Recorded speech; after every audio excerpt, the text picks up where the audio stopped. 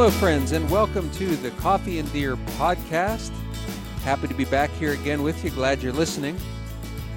Today, the doctor and I are going to talk to Mr. Corey Kraft, who shot a nearly 200-inch buck in Southeast Georgia last season. He's a professional land manager, really passionate about his work and hunting, obviously.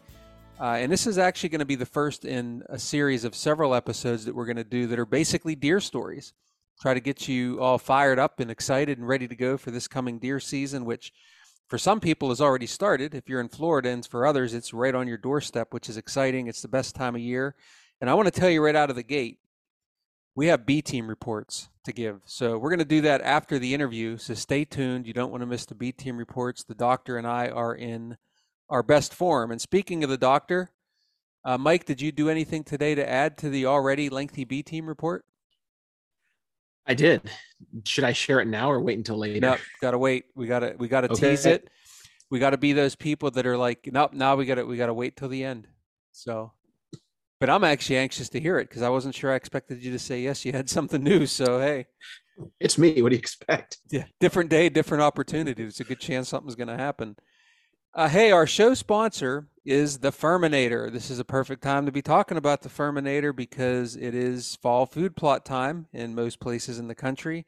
And you've heard me talk about the Furminator. You've heard me talk about my Furminator. I have the ATV model. It handles my small food plots beautifully. Just a great heavy-duty agricultural grade tool that does the disking, it does the cultipacking, and it does the planting. And I've had great success with mine. I love it, and I'm not sure how I would function without it. It would certainly make life a lot more difficult.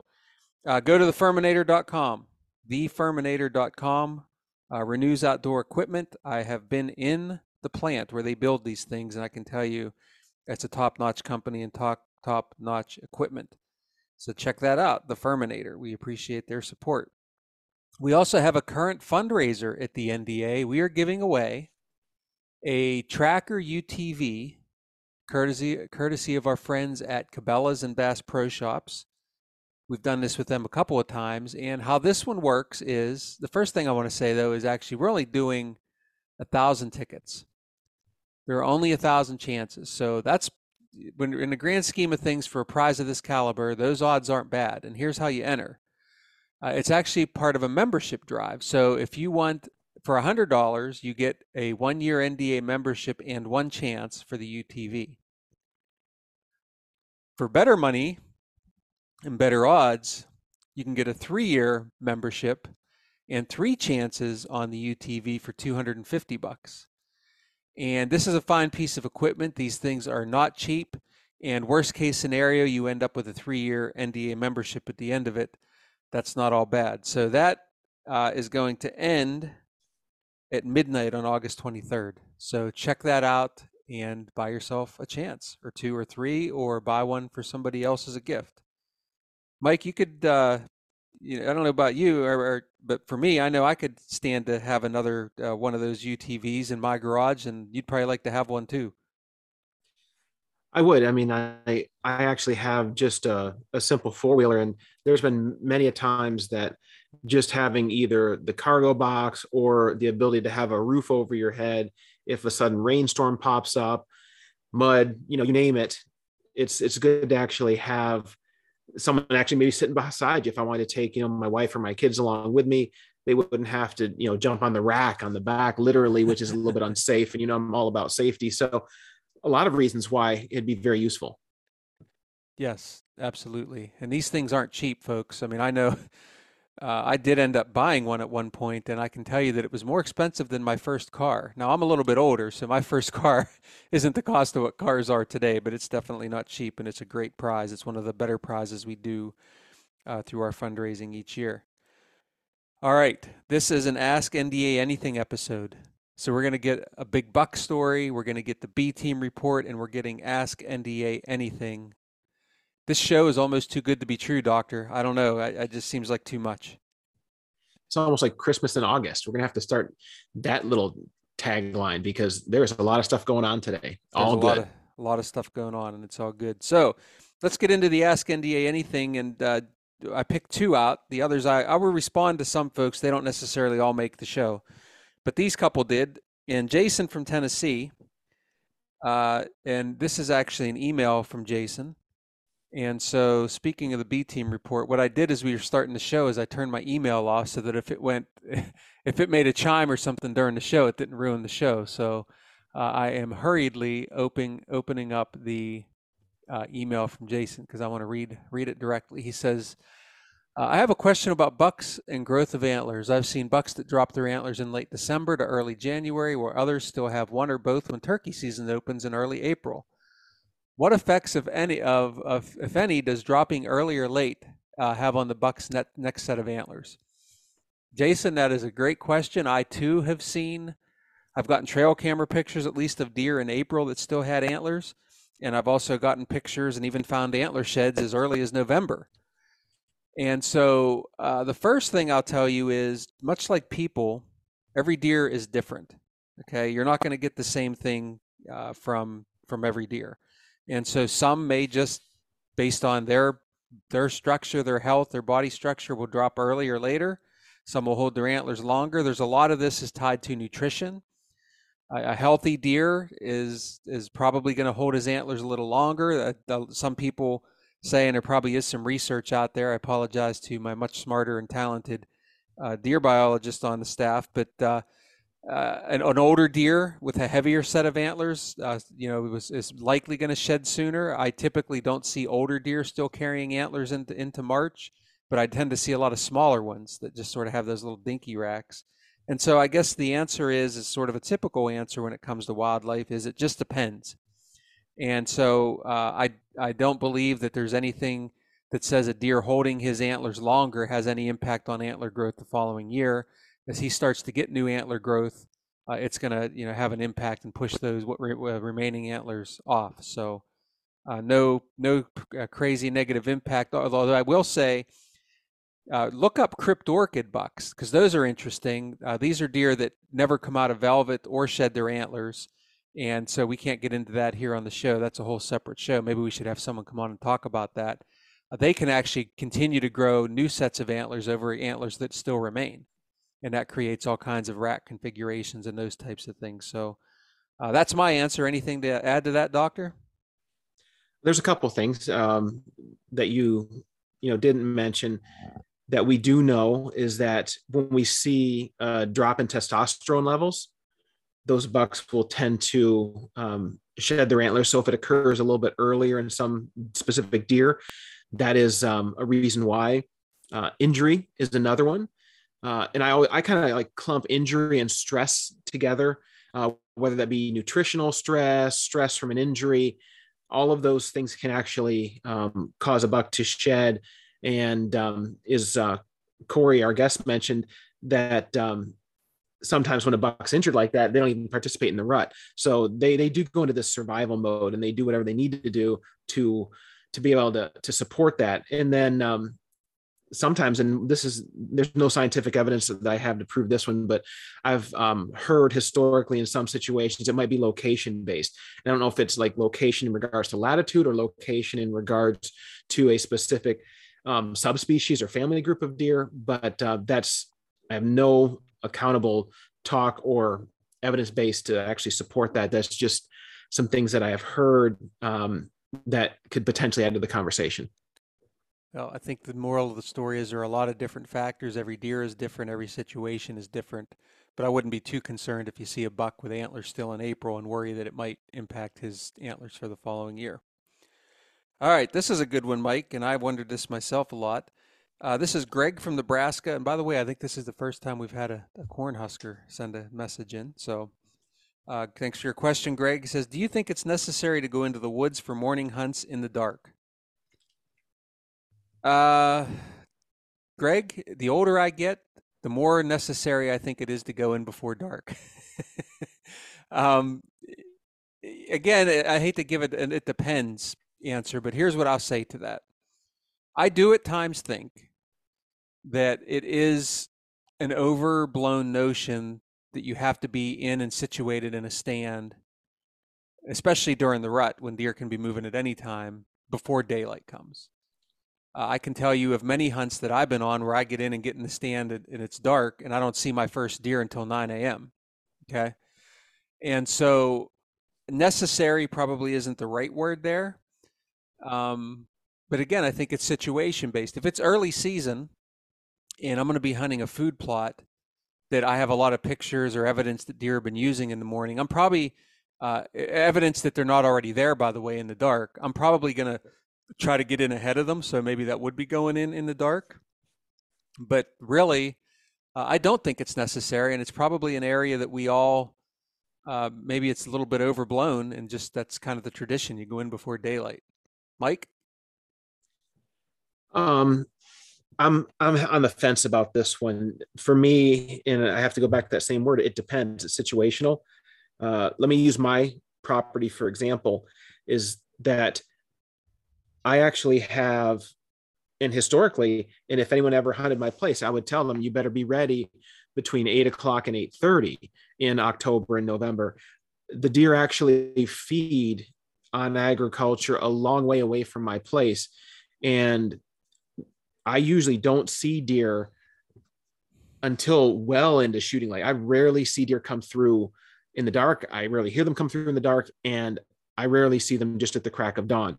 Now, conversely, in the evenings, my evening hunts, I have to be in the stand much sooner. And I know that wasn't your question, but it's situational based on where they're bedding and where they're feeding. I had a buck that we called Nightwalker that was a beautiful 10-point 130, 135 class that would consistently walk through my place at 6:30 in the morning. Like when I'm showering to get ready to go out, he's walking literally past our camp. And there's been times I get him on the camera and I'm, 15, 20 minutes behind him going the opposite way. And, that I think relates to where he's bedding and when he wants to be in his bed. So that's one situation. Now, in other situations, I do know for a fact that if your entrance route or the course that's going to take you to your stand is going to be crossed by several deer that you still need not to alert or alarm, by going in earlier and letting the majority of your scent dissipate to the point where it's not an immediate threat might be that extra little edge that you need to make a better morning hunt. So allowing your scent to dissipate by going in a little bit earlier if the deer are going to need to cross your path, or potentially might, if you have to walk past a bedding area, to get past it early in the morning before the deer get there, and then let bucks maybe cruise in the rut and things like that unalarmed or unalerted is definitely a thought you need to actually have in your head. So it's going to be situational from my point of view. Okay. Great answer, as always, from the doctor. Who we giving the hat to, Mike? I'm going to let you pick this time. Jason from Tennessee or Greg from Nebraska? Dang, those are both good questions. I like Greg's question. Jason, I kind of feel bad because I think that he actually has a good question, but I like Greg's in regards to the usefulness for hunters as we're approaching hunting season. I could tell, I could feel you thinking through that as you were coming up with the justification. So I just can't. I know. I just can't snap answer anything. You know what I mean? Like it's like if I go through like drive through, which I try not to do. It's like as I'm in line, like I hope that there's more people in front of me so I can actually have time to think. Yep, I get it. I'm the same way. I'm going to be nice. I'm going to give each of you a hat. So Jason, Greg, send me your contact information. We'll send you out a hat. Thank you for the questions. We appreciate them. They're both very good. All right. Speaking of very good, we got a great guest to talk with us today. It's not often you get to have conversations with people that shoot in a very close neighborhood, the 200-inch deer, and especially in southern Georgia, where it is just not as common. A lot of great bucks in Georgia, clearly, but 200 inches aren't common anywhere. And this is, frankly, one of the best deer ever shot in Georgia. So let's go ahead and start our interview with our friend Corey Croft.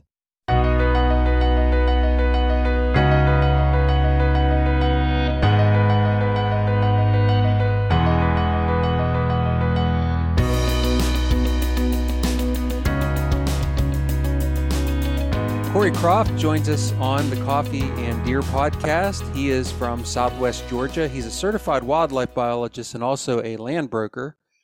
His company is Veritas Wildlife Services. He's a sales associate with Cypress Partners in Pine Mountain, Georgia. And more impressive than all of that, he shot a 196-inch buck last season, which for anywhere in the country is awesome, let alone South Georgia. And he's going to share the story with us among some other things. So Corey, thank you for being on the show. We appreciate having you on and looking forward to hearing this story. Absolutely. Thanks for having me. So tell us a little bit about you. So I graduated UGA with a degree in wildlife biology and started my company, Veritas Wildlife Services, in 2008. And it's really just been a blast. I help landowners, develop land management plans to meet whatever their goals and objectives are for the property. Most often it's deer and turkey hunting. And it's just been a fun ride. I tell you, I couldn't imagine doing anything else. So take us back even further. Take us back when you were just a young guy running around. What's your background as an outdoors person, and what eventually led you to wanting to pursue that as a profession? So I guess it all started out. I grew up on a quail plantation in South Georgia, Thomasville, Georgia, and my dad was the plantation manager there. So I guess I've always been around it and just really enjoyed it. I'm one of those rare people, I think, that kind of knew from a very early age what I wanted to do, and it actually panned out. So I guess I really wrote my first deer management plan, if you could call it that, when I was 13 years old on the plantation. And the deer management plan was basically, hey, let's only shoot 8 points. So, prior to that and back in those days, it was pretty much, if it had antlers on its head, it was going down. And I said, I think we can probably do a little bit better than what we're doing. So let's plant a few food plots, which was pretty basic back in those days. And let's start letting some of these spikes and 4 points walk, and let's see what happens. And it worked out pretty well. And the biggest deer that I killed down there, about 4 or 5 years into it, was a 140-inch 8-point, which is, really nice 8-point, and was a great deer for the area that we were in.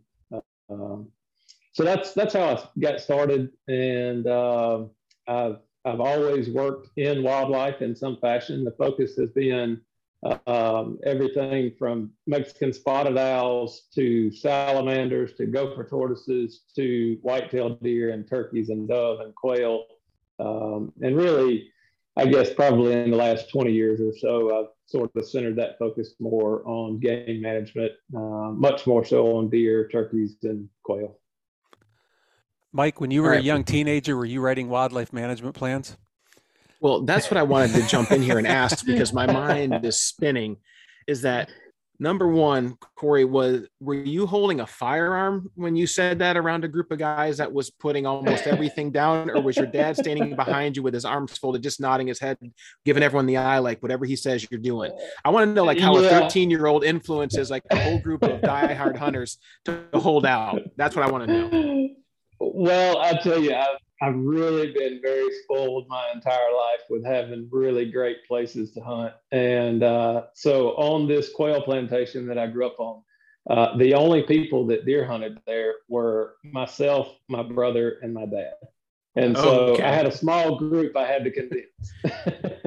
All right, well, that's good. I appreciate the fact that they were willing to listen to you. So, I mean, good on you for that. But when you said that, I thought, okay, now hold on just a second here. There's got to be more to the story. Right. Well, what I was thinking was, when I was 13, if it was brown, it was down. I wasn't thinking about all these other critters. I mean, I do now, obviously. I've grown up and matured. But it is interesting, because in the South, we experienced this a little bit also in the Midwest. So like if you go to Illinois and you hunt deer, and especially if you're hunting near a river, a lot of people are often surprised to find out that the locals almost prefer duck hunting to deer hunting. And so in the South, it's very much the same thing. Upland birds or quail, that's a really big deal there, isn't it? That's right. It is. And the owners of the plantation, they They could not care less about deer hunting. They were only concerned with ducks and dove and quail. That was it. So Do it's you pretty remember how? fortunate for me. That's right. Yeah, you took great advantage of that. Do you remember how old you were when you shot your first deer?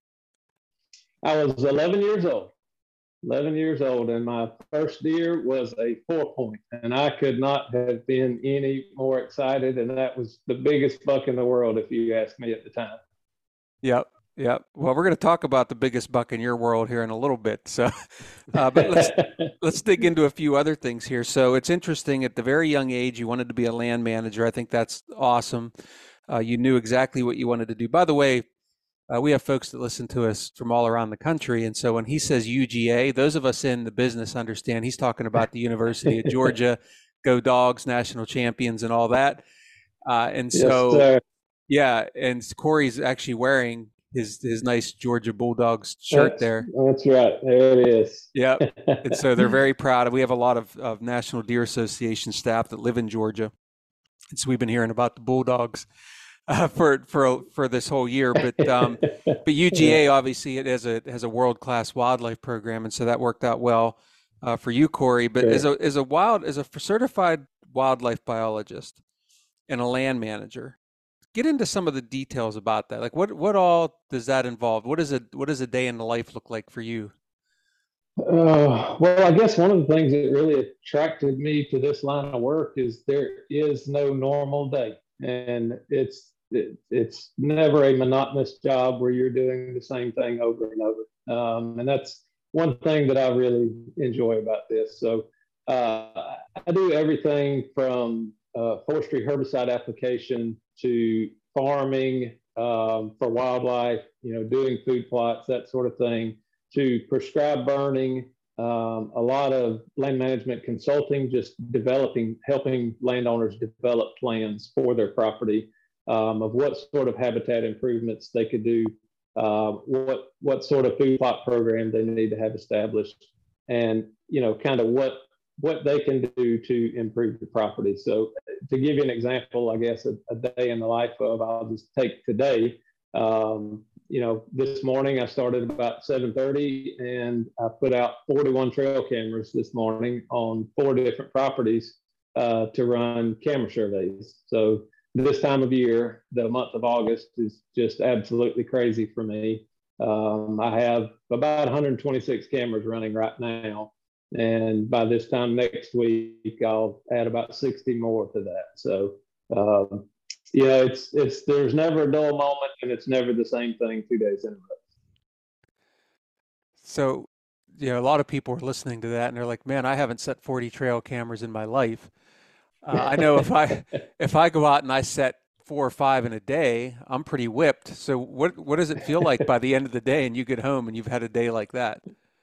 Well, I tell you, throwing around those 50-pound bags of feed, it gets tiresome, that's for sure. So I sleep well at night. I'll put it that way. I got to ask you this, having been a person that has seen probably at this point millions of trail camera pictures, what would be one of the most surprising or coolest things that you've ever gotten a picture of? Oh, wow. The action shots are always really cool. Whether it's a deer or a hawk or an owl or something. I tell you, I think one of my favorite shots ever was right at sunset. The sky was just beautiful purple and orange, sort of like the background you have there. And there was a 180-inch buck standing in front of the camera, and a great horned owl was swooping through the picture directly over his head. And that's probably one of the coolest trail cam shots I've ever gotten. And I've gotten, if you can think of it, running around in the woods, I think I have gotten a picture of it, from Sasquatch to guys dressed up in suits to field mice and bears and beavers and bobcats, everything in between. Yeah, I love it. So let's back up there. Hold on one second now. So you're saying that you have a picture of Sasquatch or something that looked like Sasquatch walked past your camera, or one of your buddies who was just, enjoying a little bit too much, biscuits and gravy walked in front of the camera. Yes, it was a buddy that was messing with me, and it got my attention. So I want to take a step back here. I was wondering about Sasquatch myself. So now that we got that cleared up, right. you started your company back in 2008, and so when you're someone getting out of college, you're faced with, okay, now what do I want to do with this? And for most people, they jump into whether it be a consulting firm, local government, whatever. But Mhm. you started a company, which is awesome. So was that the plan from the start, to be working for yourself? I did always want to do that, and I graduated in 2000, so I had several years there in between, and I actually went to work for a private organization managing their land and taking care of their resources, and from that. Um, I tell you, I don't know that I've ever really told this story, sort of in this format, but I was working with Dr. Grant Woods on a project together, and he he actually got a phone call while we were in the truck together, and it was a landowner that was calling, asking him for some advice and wanting to do a consulting visit and that sort of thing. And so he kind of put his hand over the phone and leaned over to me and said, "Hey, you want to go talk to this guy?" And that's how I got into consulting. And so that was really cool. That was my first consulting job, and it just sort of went from there. And camera surveys became a really big part of it as well. What a neat story. What a neat story. So, being a land manager, someone that does this for a living, you've seen countless pictures of deer, you've been around countless deer. To be able to take a deer that was part of all of that circle, I mean, it had to be, I mean, this is the deer we're going to talk about here in a second. That had to be pretty satisfying. It was, and like you said, we'll get into the story, but it was filled with ups and downs. But in the end, it was very satisfying to be able to take a deer of that caliber. That I and so many other people put a lot into producing that deer. It's not something that I did by myself, but the neighbors played a big part in it. The people that hunted with me on that property played a big part in it. I was just the lucky one that got to take the deer. I like how you said that because it really does, I guess, take a village, if you will, to grow a deer Right. like that. Unless you're someone that's blessed with, you've got thousands of acres and the deer are using Sure. your place as the only place they live. But for the most part, we're talking about properties where, this is shared properties, right? This deer, and depending on where they're summering and wintering and all that, they're often covering a lot Right. of ground. So it does take a lot of different landowners. It really does, and even on the property that I killed this deer, it's several thousand acres, so it's a very large property, surrounded by neighbors that are thousands of acres. But this deer in particular moved about 2.5 to 3 miles between his summer range and his fall range. So he made a pretty significant move every Well, let's get into it. This is you are the first in a series of shows that we're going to do that are deer stories, basically, year. Okay. as we head into our hunting seasons. Now, if you're in Florida, we actually posted on our social media here that what we know of at least is one of the first deer shot in the country this year, a buck out of Florida. But Okay. yeah, hunting season is starting up in a lot of places. For a lot of people, though, it's usually not until around late September, early October. And so we're going to put out a bunch of shows that are focused on the thrill of the hunt. And Right. so let's get into the story of your buck. And so my impression is, and I've read the stories, I've listened to you on other podcasts, and it's an awesome story, but in general, my consensus is this was a pretty frustrating critter to try to get close to, wasn't he? He certainly was. He definitely tested me, and I tell you, I've matched wits with a lot of mature bucks, and more often than not, they get the better end of the deal. And I was very fortunate this time, not only to have one opportunity, but to have two opportunities, and that's something that I think is just really rare. So let's get into the history. And I always think, Yep. I think actually about this a couple different ways. I enjoy the stories where someone says they knew about a deer for X number of years and they eventually caught up with it. And I also love the Right. stories where some guy is just sitting in a stand somewhere and a giant walks by. Those are intriguing. Right. But you had a history with this deer. Would you mind taking us through that? Yeah. So I guess it started about 3 years prior to when I actually killed the buck. So we had pictures of this deer as a 3.5-year-old. Got the first pictures of him in November. He was a mainframe 10 point. He already had splits on both of his G2s and had a split on one of his G3s. So he was a pretty, recognizable deer. Not a lot of deer out there that look like that. And so we got pictures of him on this property. We let bucks get 5.5 before they're eligible for harvest. So we're trying to only shoot mature bucks. So this deer was off limits. He was probably pushing 150 inches at 3.5 years old, and so to let that deer go, in a lot of places across the country, it's really hard to let a 150-inch deer go, no matter how old he is. No doubt. But we, like I said before, we have good neighbors.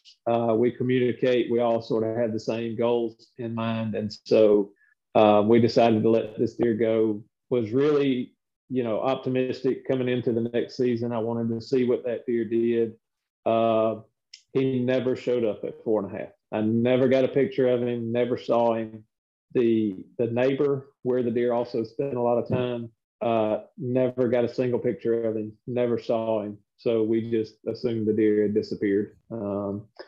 And fast forward to this past deer season, and I run a camera survey on the property every year, but I had never picked up this deer on the camera survey. He didn't live on this property during the summer. So August rolls around, I run the camera survey. Of course, I don't get him. That's no surprise. But then my friend who manages the property next door to us sends me the picture and just says, he's back.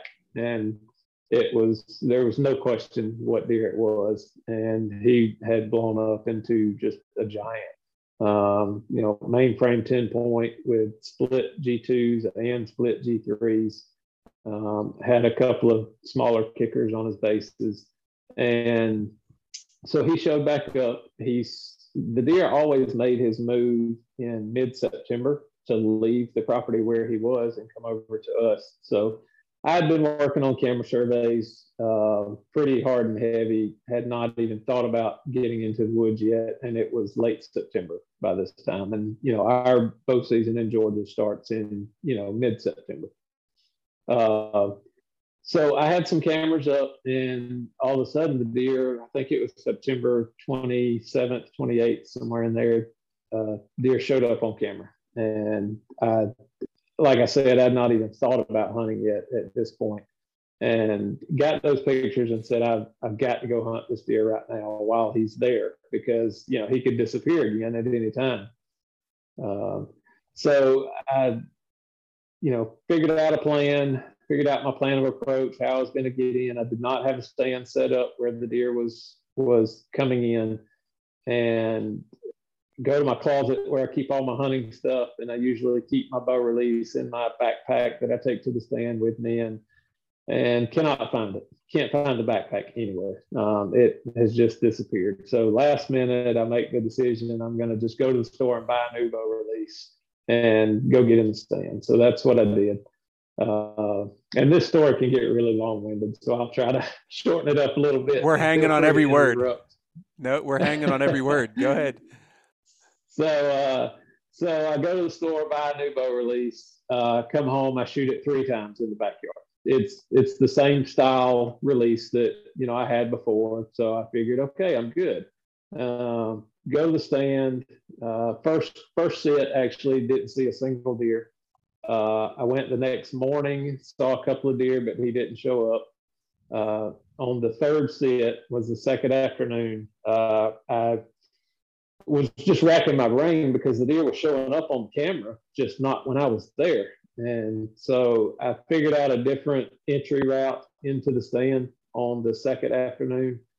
Came in from a different direction, and sure enough, it paid off. And an hour and a half before dark, the deer comes out, and I have him at 20 yards broadside, but there's a limb covering his body. So, I've got tension on the string. I'm holding my bow, and just two more steps, just take two more steps. And I hear something walking behind me, and the deer pops his head up and looks straight in my direction, and he's looking under me. I'm up in the tree, but he's looking at what's coming behind me. And then he just turns around and runs. And here comes a coyote, came 5 feet from the bottom of my tree, right out to where the deer was. The buck runs off about 80 yards and stops and just stands there and looks. And my heart just sank. I was like, oh, that was my chance, and I blew it. And so the deer stands out there for a good 5 minutes. The coyote's milling around in front of me. And then the coyote, again goes towards the buck, and then he runs off out of sight. And so once again, my heart sank. I'm like, oh, this is over. About 30 minutes passes. I scare the coyote off. I didn't want to shoot him because I still had hopes that, this buck might come back. Good call. And yeah. So I just kind of waved my arms and scared the coyote off. And sure enough, about 30 minutes later, I see the buck walking. He's probably 80 to 100 yards away at this point, kind of crossing in front of me. And then he disappears again. And so in the meantime, I had another smaller buck, a 2 or 3 year old, come out, and he was milling around in front of me. And right before dark, I hear this grunt, and the buck in front of me, the smaller buck, kind of looks up and looks in the direction that I'd last seen the big deer. And sure enough, here comes the big deer back again. He came right back in on the same trail that he was on before. Except this time it was 5 minutes before dark. I had 5 minutes of shooting light left. He walks out. I have him at 22 yards broadside, and draw my bow. I'm settling the pin in. For those of you that don't deer hunt in Georgia in September, it's hot, and there's a lot of bugs. And so I had gloves on because the mosquitoes and the no-see-ums were just eating my hands alive. So I draw my bow back, I'm settling the pin in, and I always bring my trigger finger back really slow until I feel the trigger so that I don't jerk it. And so I kind of slowly move my finger back, until I feel that trigger so I can squeeze.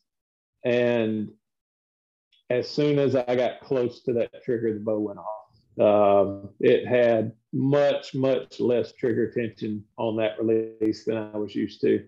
And so the bow went off before I was ready, long story short. And I hit the deer squarely in the shoulder. And my heart just sank. I was so upset and disappointed, and every emotion you can imagine. So then the next day, my buddy that manages the neighboring property sends me a picture, and I had talked to him the evening before and told him what happened. And the next day, he sends me a picture of the deer with the arrow still in him at 3 o'clock the morning after I shot him. So I was a little relieved and very disappointed and a little upset with myself for, messing up the shot. And then the deer he disappeared. And for a month, didn't see him, didn't get any pictures, had no idea where he was at. And early November, somewhere around, I think the 8th, 9th, somewhere in there, the deer shows back up on my camera. Let me pause you right there because I'm really curious. Sure. I'm really curious about something here. Actually, Okay. first of all, Mike, that's a B team move. Like if Corey starts listening to the show more regular, he'll hear about the B team and losing your release and all that. That's something we typically do, Oh, Corey. So yes. it's good to know that we have kindred spirits out there. But Yes, absolutely. yeah, and I'm sure that's not the first mistake you ever made as a deer hunter. Uh, But uh, no, no, but it was a costly one. well, I'm curious about this, and we'll get into the redemption story. But I'm curious about your mood and how long it took you to get over that. Like, did you even feel like going hunting for a while after that? Just kind of where was your mind there? I did not. I was really sort of in the dumps for several days, and did. I'm trying to think. I don't know if I went hunting again for probably 2 or 3 weeks. It was just it. It really tore me up. One that it was an opportunity at a deer like that, but even more so, I really don't like wounding an animal. I just, I, if I'm going to be out there and I'm going to do this, I want to be efficient, and I want to make a clean kill. And so it really upset me that I didn't make a clean shot and didn't make a good shot. And so then you always get that thought creeping into your head, oh, well, can I really make a shot with the bow? And, you start doubting yourself and all of those things. So it took a little while to get over that. It did. Yeah. So Corey, real quick, why don't you talk about how did you get over that? Because I think that is something that a lot of people struggle with. And I think it helps just to hear how other people overcome that type of self-doubt. Yeah, and it's tough. I don't know that I can sugarcoat it a whole lot. It's tough, and I really took I'd say a solid week off and just didn't was not deer hunting. Just couldn't even think about going. And then I get out in the backyard with the 3D target and I just practice and shoot and sort of get your confidence back that yes, I made a bad shot. But I am better than that, and I can be better than that. And so I think it took a little time, shooting targets, getting things tuned back in, getting back accustomed with the equipment, and just building your confidence back that you can in fact make the shot. It's just it's a hard thing to get over initially. But it helps to find out that the deer is still alive, right? Well, that does. That's a big part of it as well. So to take us from there, you find out, you know what, Yeah. this deer's still walking. Yeah, and so he shows back up in November on cameras. I'm still trying to kill him with my bow. I've pretty much been bow only since about 2009, and I think I killed one buck in Texas with a rifle in that time frame. So in Georgia, had not killed a deer with a buck with a rifle in several years. So I'm still trying to kill this deer with my bow. And I got pictures of him. He was not in great shape. Obviously, the wound had gotten infected on his shoulder. He was not really participating in the rut at all. And so I felt like it was very slim chance that I would be able to get this deer in bow range in November. We're still trying it. I actually saw him twice. The day before I killed him, had him at about 80 yards, and he wasn't moving. He was actually in a thicket bedded, and when he would stand up, I could just catch a glimpse every now and then of him, and then he would bed back down. So the next morning, I said, I'm putting the bow away.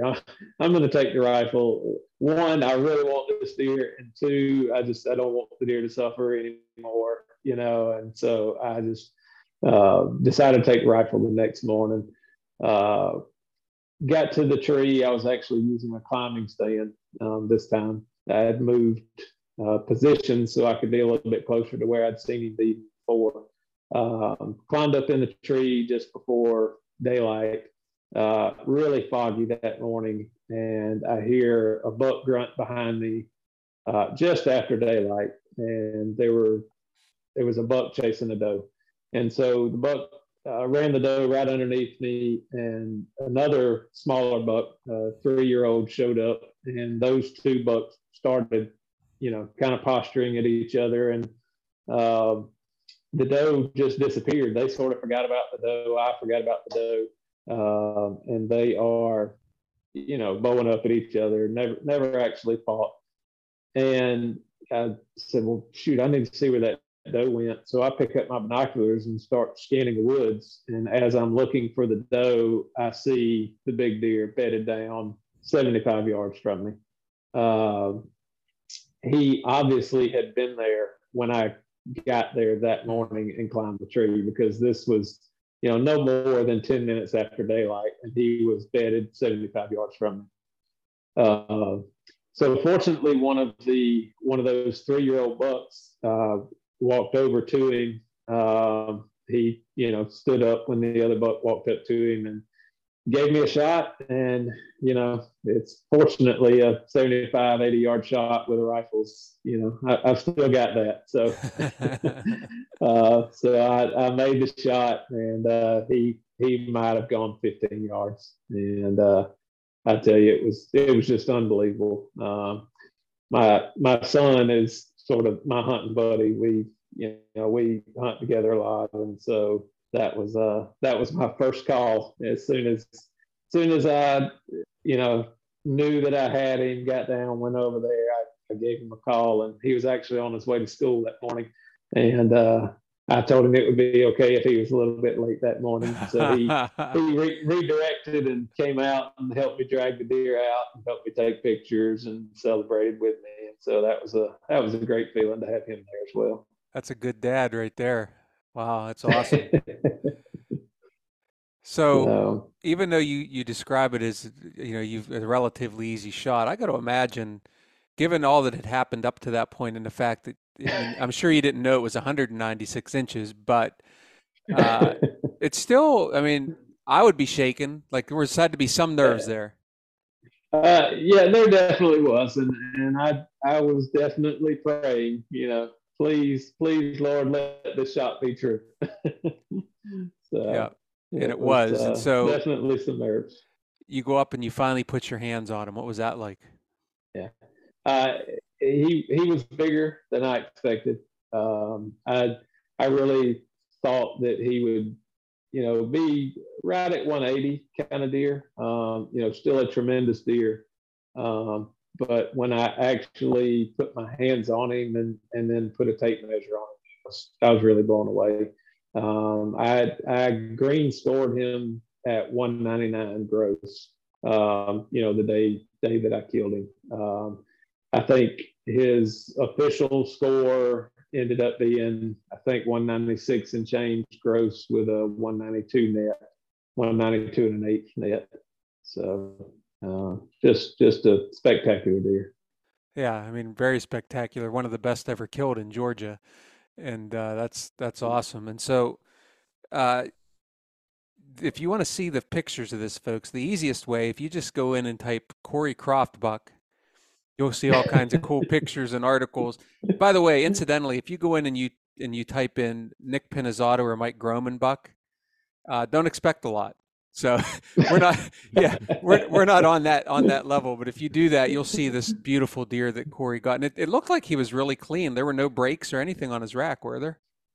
Yeah, no, he had not broken anything, and he was non-typical, scored as a non-typical, but he was a very symmetrical non-typical. All of his non-typical characteristics were matched on each side. Well, it's an awesome story, and we want to congratulate you, obviously, on that. And you're still living it out. People are still talking to you about it, and so. But we're going to take advantage of having you here and your expertise and your knowledge about deer. And so, you've been around mature deer a long time. As you said, you're letting deer at your place get to 5 years old, and for anybody that's been around mature deer, that there's a huge difference between a 2-year-old deer and a 3-year-old deer, but then there's an even bigger difference between a 3-year-old deer and a 5-year-old deer. That's when they start reaching sort of that mythical stage. What are Absolutely. people getting wrong? Like what are people missing in terms of an inability to get themselves close to a deer like that? Well, I think that obviously by the time the deer is that age, he's kind of like people. You by the time you know somebody's 50, 60, 70 years old, they've been around the block, they've seen a lot of the tricks. They have some wisdom, and I think deer are kind of the same way. If they have survived to reach that 4.5, 5.5, 6.5 year old age class, they've seen a lot. They've seen a lot of the tricks. And one thing that I think a lot of people underestimate is the deer's ability to pattern you. We always talk about patterning the deer and what's the deer doing and where is he going to show up and when. But mature deer are really good at patterning hunters. And if you go into your stand the same way every time at the same time of day, and if the wind is wrong once, or if you're hunting a stand that's been in the same place for 5 years, whether it's a ladder stand, whether it's a lock-on stand, or a tower stand, deer learn where those locations are. And sort of a side note, I hunt a property that has pretty high doe harvest pressure. I mean, because of the population, we have to take a lot of does. And I remember hunting one day. It's on about a 3-acre food plot, and I think we had 3 stands on that field so we could hunt it during different winds. And there was a doe that every day before she started blowing 100 yards before she got to the field. Didn't matter what the wind was doing. Didn't matter where you were. She started blowing 100 yards before she got to the field. When she got to the edge of the field, she would stick her head out and she would look directly at all 3 of the stands on that field before she would walk out into the field. And so, I mean, that's just a good example of how these deer can pattern us and figure out what we're doing. So switching things up is something that I would say, I don't know if you caught that when I was telling the story about the deer that I was able to take this past season. But I came into the stand from a different direction on the day that I actually saw him. And that was not the first time that I've done that and had success on a deer that just wasn't showing up. On a separate occasion, I had a high 170s deer that would show up like clockwork every single day an hour before dark. And I hunted him 4 or 5 times and never once did he show the day that I was in the stand. And then the same thing, I changed it up. I came into the stand from a different direction, figured out that deer was actually bedded very close to the trail that I was using coming into the stand. And he just watched me walk in. And so, he knew I was there. He didn't get up and come over there in the daylight. Changed things up. And the first afternoon that I came in from a different direction, saw the deer. Now, the story didn't turn out as well. He came in at 20 yards, and as mature bucks do, he figured out something just wasn't quite right and turned and walked straight away from me and never gave me a shot. So, but yeah, deer pattern you much more quickly than most people think. And Nick and I, we have had that same issue. The one farm that we hunt, we have to park low at the low ground, and the deer are always bedding on 3 different ridges around us where they have the sight advantage, they have the thermal advantage, the sound echoes in that valley tremendously. And so we've had situations where they've been daylighting either over a scrape, over food, consistent trail, natural browse, and we show up to hunt on the correct wind. We think everything's perfect and we don't see a deer. And in that situation, most likely they are patterning you in some way, shape, or form. And I think a lot of people don't understand how well that they do that and how consistently they do that. And I wrote that down when you did say it, and I wanted to give kudos to you because you were actually at least had the wherewithal to actually realize that, okay, something's wrong. And too often as hunters, we're too proud and we think it couldn't be us at all. But for you to think, okay, it's got to be me and my approach, I'm going to try something different, and it pans out. And so what I want to tell everybody out there is, if this is happening to you this season, go ahead and change it up thoughtfully on how you're going to, approach your stand from a different location. And more likely than not, you'll see a change, you'll see an improvement, you'll see a difference that might get you a chance. Yep, yeah, absolutely. So let me ask you this, Corey. We'll end with this. I'm curious, as you head into this season, does a certain deer have your eye right now? And if so, is it in the same class of the one you just shot? Well, I'll answer the second part first, and definitely not.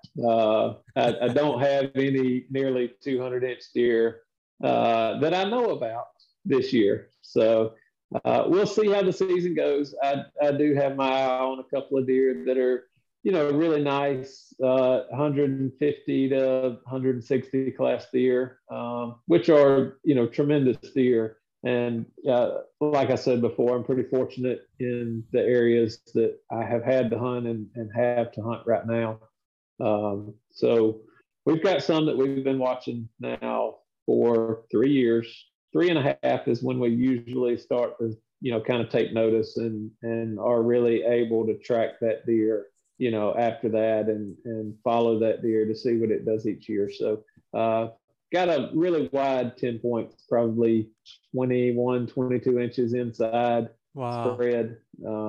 That's a really nice deer. I'm looking forward to actually laying eyes on it.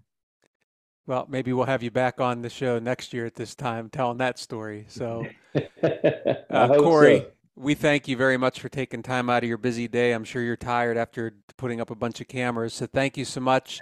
Congratulations on a great deer. Thanks for your support of the NDA, by the way. In the photos of Corey's deer, you'll see he's wearing a QDMA hat, which we appreciate.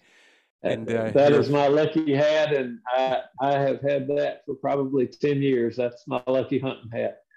Well, that's a serious lucky hat then. You don't want to change that up. But hey, thank you for being on, Corey. Well, thank you for having me. I've really enjoyed it. Mike, my hope with this series of shows would be to get people excited and fired up for the coming deer seasons. It's still hot in most places in the country, and so that makes it a little more difficult to get excited. But hearing stories like this, I'm ready to go. I'm ready to go right now and get my gear out. Well, of course. I mean, when you actually hear about I'm going to call it a 200-inch deer, because I'm sorry, 4 inches to me, it's 200-incher. But what I like about the fact that we're going to be highlighting these stories is because I think that no matter what size this, the deer that we're going to highlight here and the stories and the hunters are going to be, I think that everybody can take something away from it. And, what I took away from Corey's story is the fact that you should never give up.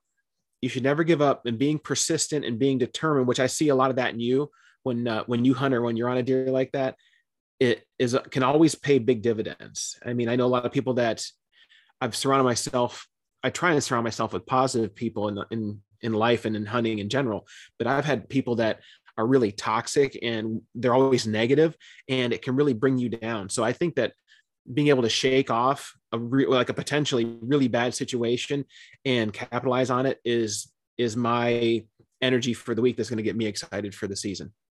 Yes, absolutely. I think that's a great recap. So I tell my dad, we go golfing on occasion, and when he hits one behind a tree, I always tell him, I say, well, Dad, I said, there's more than one way to make par. You don't always have to stroke it down the middle of the fairway and, chip on and putt in or whatever. But anyway, yeah, there are a lot of ways to get it done, and persistence definitely pays off a lot in the deer woods. So, all right, I'm not going to make people wait any longer because I know that they're on the edge of their seats. They want to hear the B team report. And so not only do we have the B team report we had planned, we have breaking news. The doctor has B team report material from today. So take it away, Doctor, you're first. Well, my first B team report from today is totally simple, but it's totally me. I'm rushing home. We had, to get Corey on, we had to actually, do a lot of juggling to make all our schedules work. And so I'm rushing home. I told my wife, I said, we got to get our work right on time because we drive together. And I come in, I take care of the dogs, I get them fed outside, watered, toileted, so they're quiet. I come, get my little podcast area all set up, and I'm getting all ready to go. And I'm looking like, okay, it's 4:56, 4:57.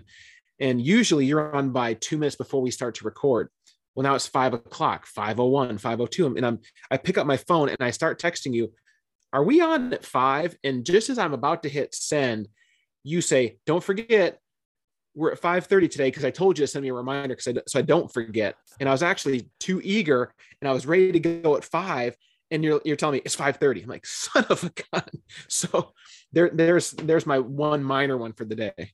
Okay. Well, that's a good one though. I mean, there's nothing wrong with being too eager for doing the Coffee and Deer show, but tell us about your other report. Our big one this is my big one for the week. So my daughter, she finished up her residency. She has a full-time job, and my wife and she finally found an apartment. So my wife and I were moving her in, and we have 3 children. All of them were either in a residency or in college. And so our house looks like a storage unit. So I was happily loading up all of my oldest daughter's things in the truck, and I'm packing it, and I'm like, okay, well, I still have more room, and I'm going, and I have a full-size bed in my truck, and I have a cap on it. So I'm packing it right to the top of the cap, and I'm like, I'm the world's best packer. I said, look how much more room we have here. And I was so excited and proud of myself. And so we're driving along, and my wife's following me in her car, and about halfway there, the phone rings. And so I go hands-free, and I pick it up, and she says, hey. I said, yes, still so proud of myself. She said, do you have her mattress and box spring? And there comes the gut punch. It was just wham. We're 2 hours into a 4.5 hour drive, and I don't have my daughter's mattress and box spring. I'm like, oh, I felt so bad. And so I'm like, well, guess who's buying my daughter a new mattress and box spring? So Well, yeah, I mean, you did such a fine job packing. That should have been your clue right there. Like, why is this going so well? Obviously, I'm doing something wrong or I'm missing something. well, as you well know, when I drive to New York, I always check, all right, do I have my footwear that I'm supposed to have? You know what I mean? Like all the things that I have historically forgotten. I've learned from that. So now I'm going to have like this sinking feeling every time that I'm going, like, does there need to be a mattress in my truck for some reason? Well, before we were doing the official B team report, yeah, you reminded me of the time that you did a timber survey wearing tennis shoes in the early spring in the slop. So that's a whole other story. We'll have to do the best of the B team at some point. So, well, that's pretty good, and that's hard to top. College dads everywhere are laughing their butts off or have similar stories. So anyway, yeah, so it happens. I have a couple to pick from. I'll give brief versions of them because yours was so good. But one of them, Mike, and you were part of this. I go out and I finally pick the day I'm going to spray my food plots. And I got this relatively nice new sprayer that fits on my UTV, and I'm all proud, and I haul everything down to my lower plot, and I try to start to spray, and nothing's working. I'm not getting any pressure in the tank. And so I'm like texting you and Mike, is there something I'm missing? What am I not doing here? I mean, my valves, I feel like the valves are open the right way. And eventually I'm on YouTube and everything else. By the time you give in and you're on YouTube looking for solutions to your problem, at that point you've given up, right? And at the end of the day, I'll spare the longer story. I had a clogged filter in the hose. So it was simply clean the filter and refresh the tank. So anyway, always check your filter because sometimes it's that simple. And for simple people like me, it took me a while to figure that out. But this one's probably the better one. I'm mowing my grass the other day, and I know, and I had just told my wife this. This time of year, I said, you got to watch. The bees get aggressive. I watch them out there on the hummingbird feeder, and I see that, and you walk by the feeder, and they want to come at you, and it's just whatever it is, something about August, bees get aggressive. And I always know but before I mow, just take a little walk around and make sure that everything's okay and you're out of harm's way, because yellow jackets in particular can build a ground nest in a matter of a day, and you're going to be into them. And it's happened to me before. Well, here I am right in the middle of the front yard, mowing along, and all of a sudden, it's like somebody took a hammer and hit me in the ankle with it. And by the time it hit me and I realized what was going on, I just looked over my shoulder and I see this swarm of yellow jackets that I just ran over with my lawnmower, and they freaking lit me up. And so there I am running through the yard like a madman. And I live in a town, so people were probably looking at me like, what in the world is going on with this guy? So I will tell you, they might have won the battle, but I definitely won the war. And I sprayed enough hornet spray into that nest that probably killed every yellow jacket within 2 miles. So anyway, pro tip, this time of year, look ahead of your mower for yellow jacket nests, hornet nests, whatever, because I paid the price. Well, even people getting their blinds ready, their hunting blinds, duck blinds, things like that, they can actually nest up in those things as well. That's actually a great point. And especially you leave your blind out over all year long, or even a tree stand for that matter. You could have a nest or something being formed under a tree stand. So yeah, go out and check those things. You should be checking them for safety anyway, and don't end up on the B team report like me. So that's the B team report this time around. I have no doubt we'll have plenty of material for the next show too. So and yeah, one last thing about food plots. I want to mention this, and then we'll get everybody out of here. It is fall food plot time. You and I, Mike, had some back and forth. I can tell you from my end that I've prepped most of my plots. They're almost ready for seed. Hope to finish that this weekend as you're hearing this. And as I told you, I was tempted almost to plant. On July 31st, I was out prepping the one plot, and I could see there was rain coming. But I talked myself out of it because I thought, if I plant now, it's not going to rain again. And I'm going to say, why didn't I wait till mid-August? So patience is a virtue. But I hope to get things in the ground usually by the second week of August. And you're running into some rain issues of your own up there, aren't you? Yeah, we're in a very unusual drought pattern up at our place. I mean, Mike Edwards, who works for the NDA, he has a property, I think about an hour, maybe 45 minutes an hour north of me. One of our co-op members has property 20 minutes south, and both of them have gotten rain. And in the past 90 days, I've gotten 0.8 inches of rain. I mean, the ground's cracked, the cracks are deep, it's hard as a rock. Nothing's growing. I mean, the plants are just trying to hang on. And my summer food plots were pretty much a joke. They serve no functional purpose for the deer or the wildlife on my place. So I've already developed, me, I'm already thinking ahead. I have my 3-stage plan for my fall food plots based on when I know rain is going to be coming and consistent. Well, yeah, you have to have a backup plan. And one of the best backup plans you can have is make sure you're doing the work just with the natural vegetation that exists. Like sometimes I think people forget that, deer actually survived and were fruitful before we had food plots, right? And Exactly. so, yeah, we want to take advantage of that. And you and I both do a lot of timber management and forest stand improvement, and we've provided a lot of other food for the deer in addition to what they're pretty darn good at finding on their own. So don't rely on those food plots. But I do hope everybody gets rain, because this is the time of year where everybody's talking about it. It also helps our farmers out get that last little bit of rain they need to finish off their crops. So lots going on this time of year, as we had alluded to earlier. So with that, folks, hey, I hope you enjoyed our hunting story today. Like I said, there's going to be more of those to come. Help us all get a little more excited and fired up for the coming season. We mentioned the national fundraiser at the beginning of the show for the UTV. Again, there's only 1,000 chances on that thing. Take advantage of the opportunity. Help support the National Deer Association. By the way, once again, rated the highest possible rating by Charity Navigator as a 4-star charity. So if you're supporting us, that your money is going to be well spent, and hey, you might just win yourself a prize as well. Thanks again for listening, folks. Check us out at deerassociation.com for more if you're new to us. Otherwise, National Deer Association, where we are united for deer.